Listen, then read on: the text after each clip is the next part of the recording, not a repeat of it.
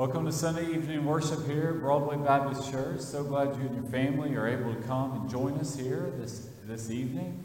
Go ahead and pull out your Bibles. You want to turn to the book of Job, Old Testament book of Job. We're going through a sermon series here, really on suffering, and it's one on answering really some hard questions about life, how to deal with this. And I felt the Lord wanted me to preach on this because it's something that we here in this unusual pandemic and this usual time period, there is a lot of suffering. A lot of folks, not just physical suffering, certainly there is physical suffering, but folks have obviously lost their jobs. People have gotten out of their routines. Maybe folks who are used to go to school, now they're not in school. Parents are suffering at home, doing school work with their children possibly. So it's just a lot of change, and change can obviously create suffering for a lot of folks. And I think that's what the power of the book of Job, what it has for us. And what we're going to be looking at this evening is I want you to go ahead and turn in your Bibles to Job chapter 37. We're going to be looking at Job 37, 38, 39. Now, we're not going to be reading all three of those chapters. They're lengthy chapters. We're going to be looking at some scripture at each of those. Let me bring you up to speed. There's an underlying question that is going to be answered throughout the book of Job. And it's a reoccurring theme that keeps coming up. Remember, what is Job about? Job is about God. One day had Satan and all the angels appear before him. And God asked the question to Satan, hey, what have you been up to? Where have you been roaming around to? Like, what are you doing?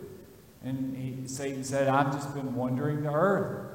And then God says, well, have you considered my servant Job? And what happened is we're seeing that God doesn't tempt us. God tests us. And that's what the book of Job is about. It's a test of suffering. Job is going to suffer throughout the entire book.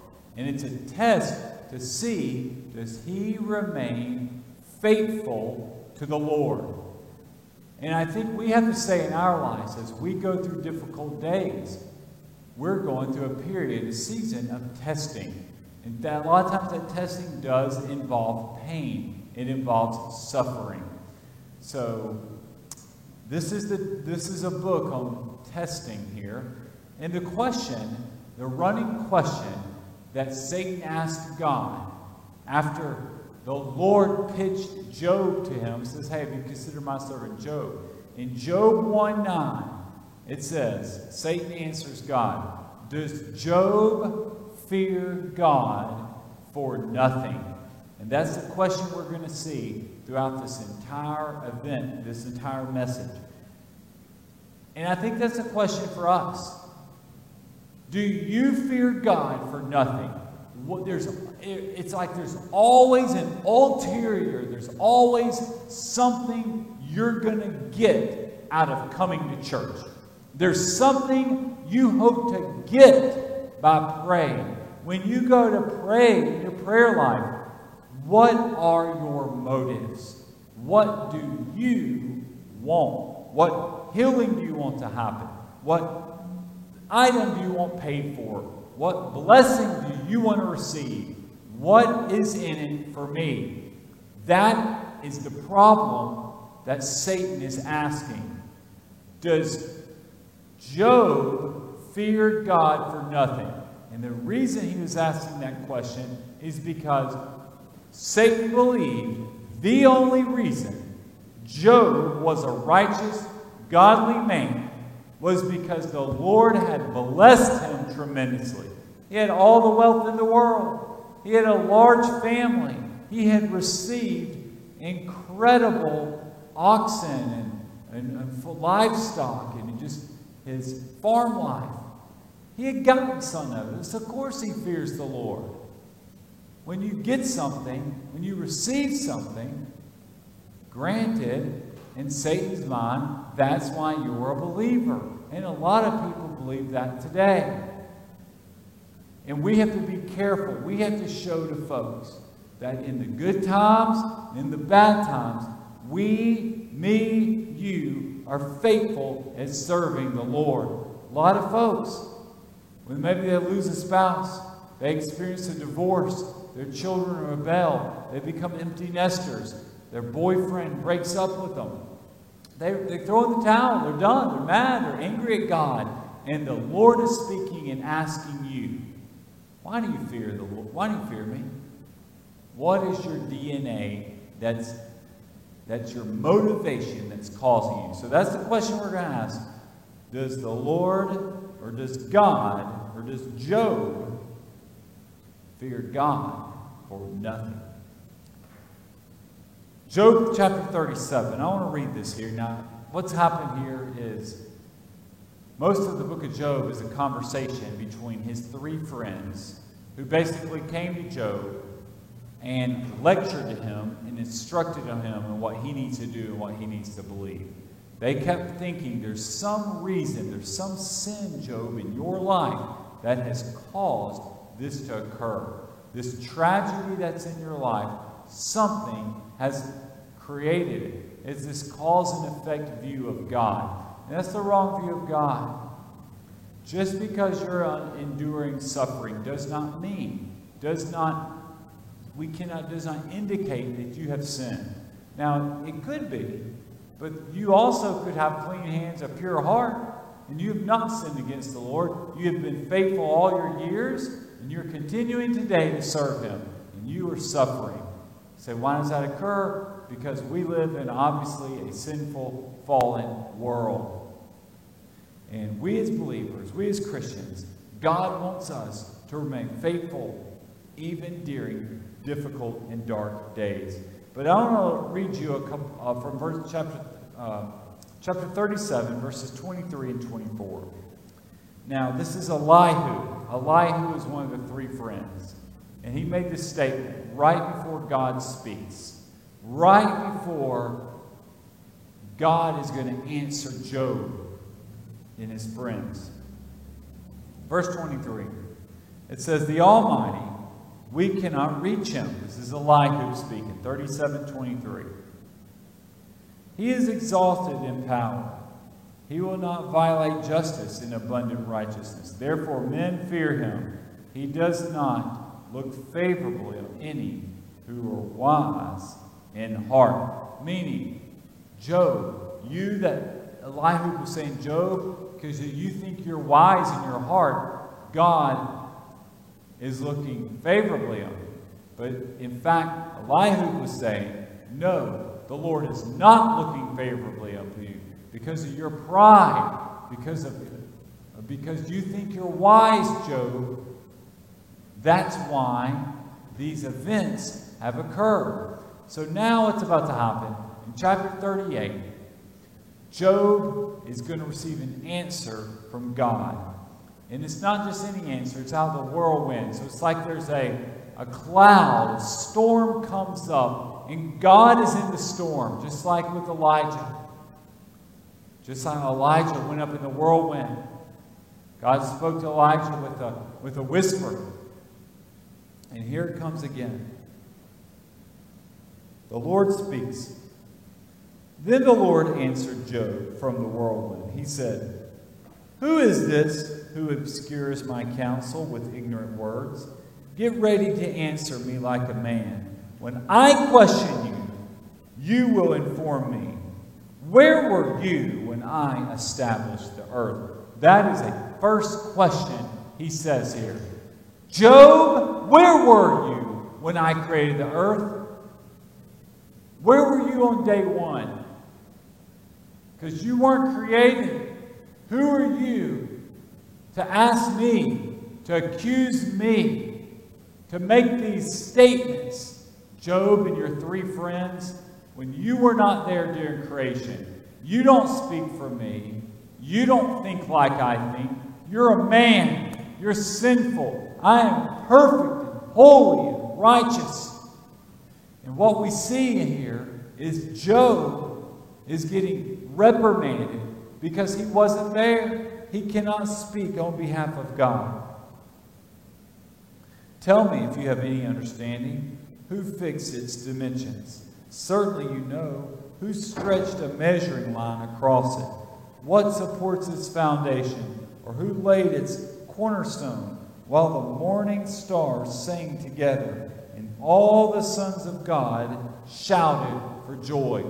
What's going on here is God just reminded Job that you were not there at creation. You were not there when I measured and laid the foundation of the earth. And I think the principle that God is speaking to us, He's reminding us when we are angry, when we are hurt, when we are disappointed, God is whom we have to trust. If He can create earth, if He can build every single thing here, lay a foundation on earth, the perfect distance from sun, not too close that humans will freeze, not too far away that humans will not too close that humans will burn up, not too far away that humans will freeze. I saw on the news this past week that in the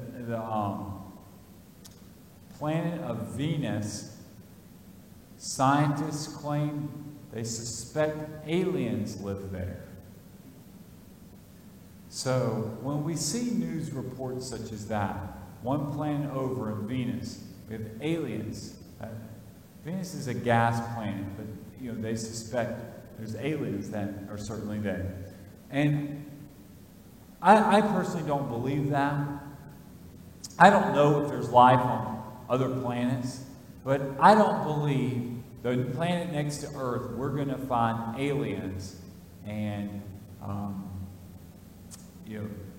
we're just going to find ourselves as one of many peoples that exist in our solar system.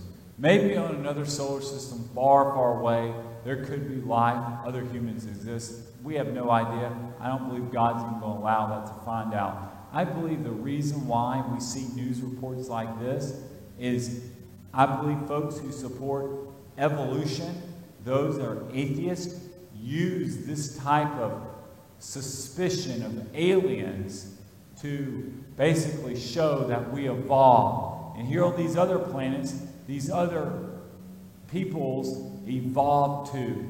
And they just evolved on a different planet. And I think for us, we are reminded that God is our creator. We didn't create ourselves. It's not by accident.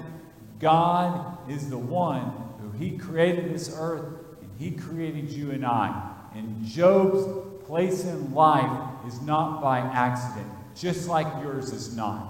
What you are experiencing tonight, what you are going through, God is right there with you. He's helping guide and walk you through.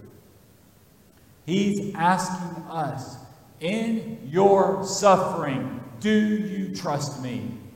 I am there in the pain. I'm there in the hurt. I'm there in the disappointment. Job is probably hurt right now, disappointed. Everything he's had is gone. And now his friends are mocking him. His wife, remember, she told him, Job, why don't you just curse God and die?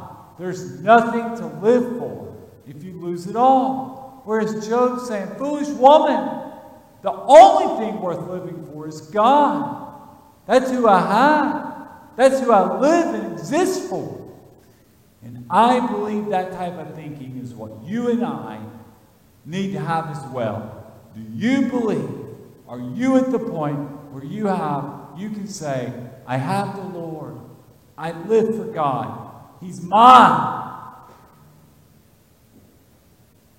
Suffering brings us to our knees. It forces us to answer the hard questions.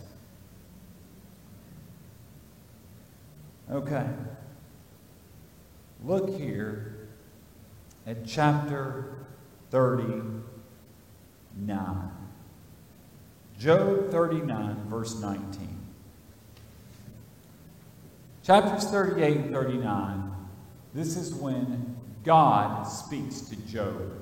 Now, we're going to see here where God starts talking about and reminding Job of his relationship with the animals. God created animals. Animals are not an accident. God created every single animal on earth. Now remember, we're set apart from the animal kingdom because God gave us a soul. When the Bible says he created man in his own image, that is what it means. Jesus looked like us. He came because he was created in our image. But that's what we see here. Verse 19 through 25. Verse 19. Do you give strength to the horse? God's asking this question to Job. Do you give strength to the horse? Do you adorn his neck with a mane? Do you make him leap like a locust? His proud snorting fills one with terror. He paws in the valley and rejoices in his strength. He charges into battle. He laughs at fear since he is afraid of nothing. He does not run from the sword. A quiver rattles at his side, along with a flashing spear and a javelin.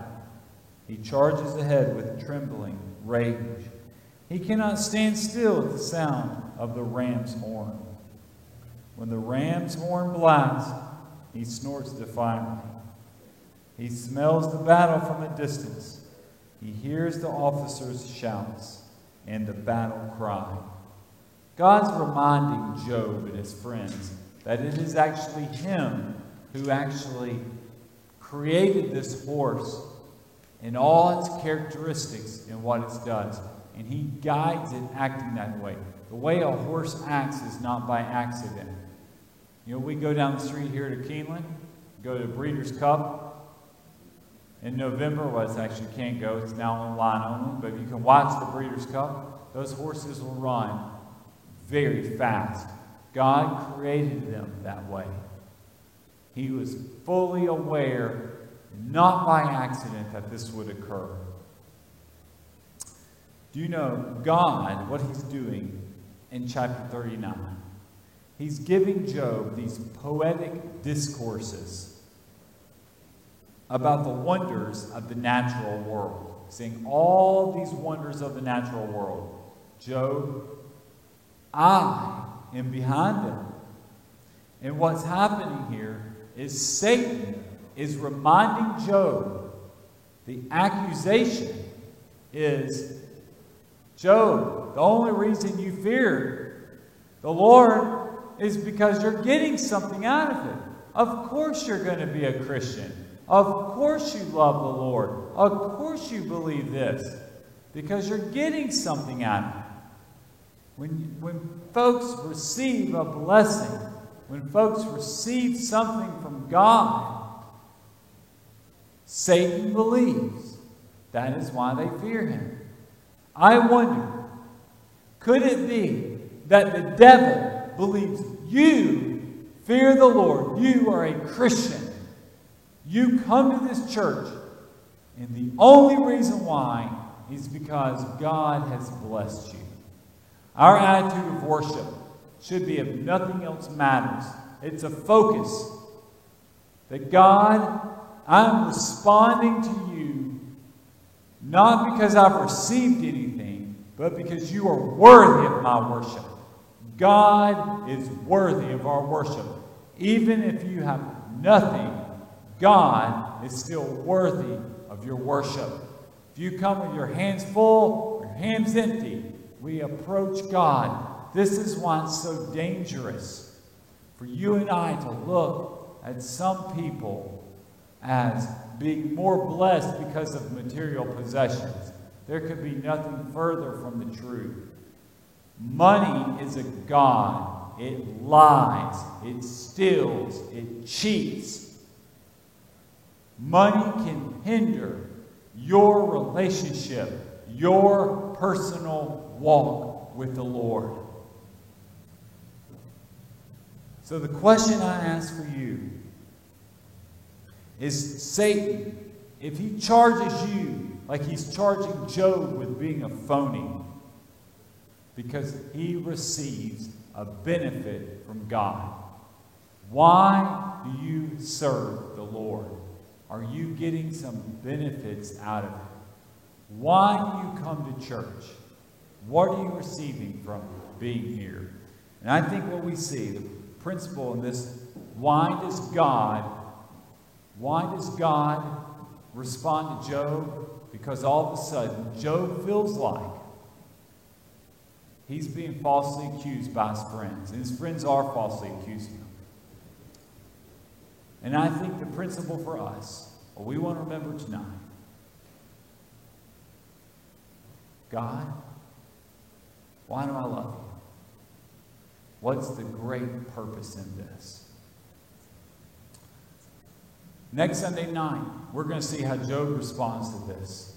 Job responds to God's comments. Job can't answer these questions, just like there's no possible way we can answer these questions. I believe what we see here in the Bible is this ongoing question, this ongoing comment that's being asked. Satan answered the Lord, does Job fear God for nothing? We want to be able to answer that and say, no, Lord, I don't fear God for nothing. I fear God because you created me in your image. You created me with the great purpose of serving and loving you. You are worthy of my worship. Lord, I thank you for your word. I pray for the folks tonight. I thank you for Job chapter 37 and 38 and 39 here. How you responded to this man and these three people who were falsely accusing you. And Lord, even not just falsely accusing, raising big questions about you. And the devil is falsely accusing you. Lord, you're reminding all these characters in this story that you are the Lord, that you know best. Lord, I pray that you are with us. You help open up our minds to see that you are our God and you are keeping us safe and you secure during our suffering. During suffering, we hang and hold to you. Lord, I just give you this time. Thank you for this service. I pray you bless Broadway Baptist Church and that we have a ministry mission that reaches this city and beyond with the gospel. In Jesus' name we pray. Amen. I want to hear from you. So glad you're able to come tonight. If you made a decision, if you've trusted the Lord, if you want to know more about our church, fill out the online connection card and I'll be able to get in touch with you. God bless you. I'll see you next Sunday evening.